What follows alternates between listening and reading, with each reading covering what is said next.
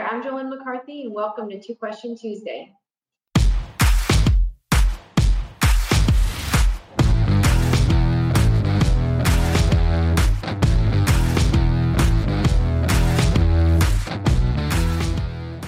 Each week, Two Question Tuesday answers randomly picked questions submitted by our clients. Answering this week's questions, we have with us Bill D'Angelo, Managing Director of Focus Wealth Management, and Mike Pisani, Director of Financial Planning. Good morning, gentlemen. Good morning. Good morning, Jolene. Okay, Phil, our first question is from Jeff in New York. What are your thoughts on the wild swings in Bitcoin this weekend? Yeah, I think Bitcoin went back to the low of about 32,000 over the weekend. What do I think? I think we've gone on here quite a few times discussing it. Look, we were wrong on its, ascent from 1,000 up to 10,000 and 10,000 to 50,000. Did it go higher than 50,000, Mike? Did it go to 60? I don't believe it did. It got a little bit above 50,000, I think. Yeah. And, I still maintain all along that it is pure speculation that leads to a price of this. Yes, there's a certain available quantity of these. I get that blockchain is powerful. I get that it'll be used future for contracts, for payments, etc. But I think when you look at the world governments out there, specifically the U.S. and the Chinese, they're not going to let a cryptocurrency debase long-term the U.S. dollar or the yuan from being, the global currency of choice for many. I just think that this is speculative behavior driving these prices. Again, Elon Musk putting, as other CEOs, putting part of his corporate treasury into Bitcoin, is akin to a trading company like Goldman Sachs running a proprietary trading desk, which is a trading desk for the company that makes money for the firm. And instead of selling cars and, building the great things and engineering the great things that Tesla engineers. So I don't like to see speculation within speculation. I think that's what we're seeing here.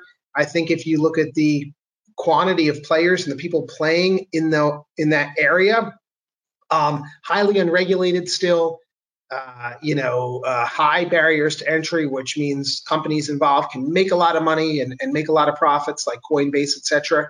The more of those stocks, the more Bitcoins and the more digital currencies are traded, the more companies like Coinbase can make money off of that in large percentages because it is mostly unregulated. I just think at the end of the day, it is a very poor store of value. Can you make money on it, buying it and selling it? You can make money buying and selling anything if you buy low and sell high.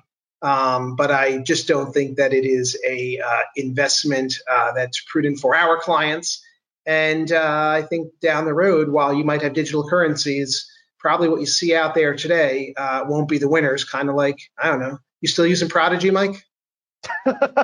Too many internet browsers. Yeah, it's almost the same thing. Yeah. So that's it. Not a big fan of it. Can you make money buying and selling it at the low points? Certainly, you can do that with a lot of things. As a store of value, it's not gold. Not that I'm a big gold bug, but long term, it's not gold. What I think is really interesting is the pushback that it started to get from an environmental perspective. I read a lot of articles the last couple of weeks about how old coal power plants are actually being fired back up again to help soak up the energy that it takes to actually manufacture Bitcoin. And from an environmental perspective, I agree with blockchain. I agree with a lot of things. Look, if it's an asset that's trending bullishly and you can make money off it, that makes sense. But a lot of the questions that I personally received about Bitcoin over the course of the last few weeks are how high can something go? And usually when you only field questions about that, people forget about the risk management part of everything and the volatility aspect of it. And then all of a sudden, Bitcoin has had some really substantial declines throughout the course of time. And other asset classes have too, but you don't necessarily have certain regulatory backstops that you can sort of filter back against when you experience extreme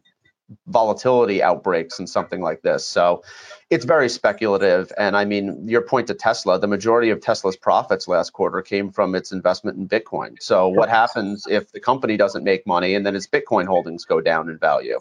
So And don't forget, that's corporate treasury money.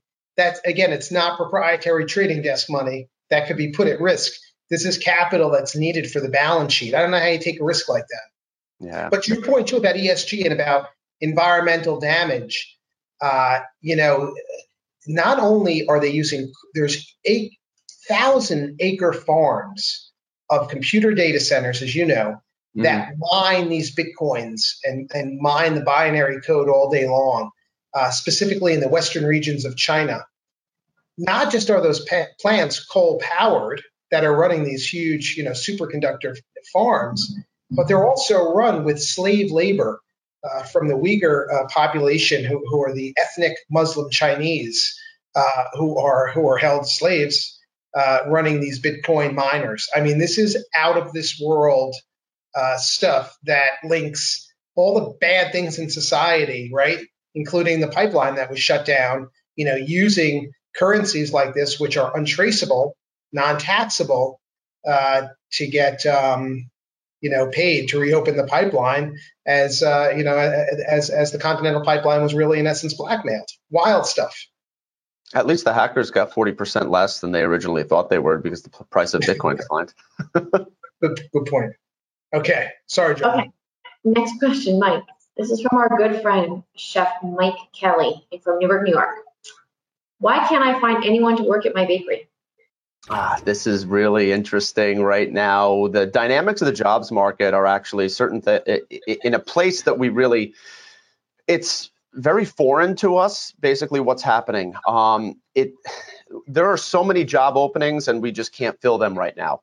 If you look at the most recent unemployment report as of the beginning of May, it was very weak. The anticipation was over 1 million jobs would be added to the U.S. economy, and we only added a little above $200,000.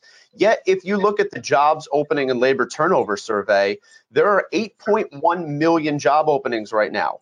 If you compare that back to like 2009, post-financial crisis, at the same point of the recovery, there were only 2.5 million job openings.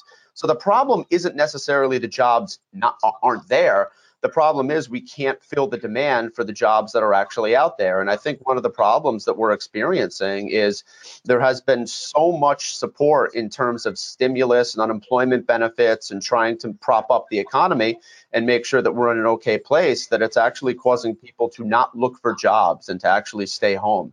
And that has a lot of potential to change in coming weeks, because just last week, it was announced that 21 states are going to be cutting off access to their enhanced unemployment benefits. So over the course of the last few months, we've seen continuing unemployment claims actually trending down, not to the point where you would anticipate that they would at this stage of the economic recovery, because if you look at earnings and a lot of other variables associated with the economic recovery, a lot of them are back to pre-cycle highs. Yet employment is still in the early stages of recovering. And it's very likely that over the course of the next few months, as these enhanced unemployment benefits begin to expire, you start to see more traction in the labor markets and people actually going back to work, as long as the economic recovery continues to sustain itself. So I think that there's still going to be gaps in terms of skilled labor that we're looking for, but the announcement that a lot of states are going to cut off their enhanced unemployment benefits is probably going to be a very significant tailwind to the labor market, where you're going to start to see 1 million plus numbers added to the workforce in the coming months over the summer, I think. You know what's interesting? I've noticed too, if you look at, just locally, I've noticed kids, teenagers out for the summer or home on break starting to get jobs again, which is a trend that, you did not see teenage employment rather for quite some time in the labor force's large numbers. And, again, I don't know what the data looks like, but just from looking around, I've started to see more teenagers enter the workforce right now.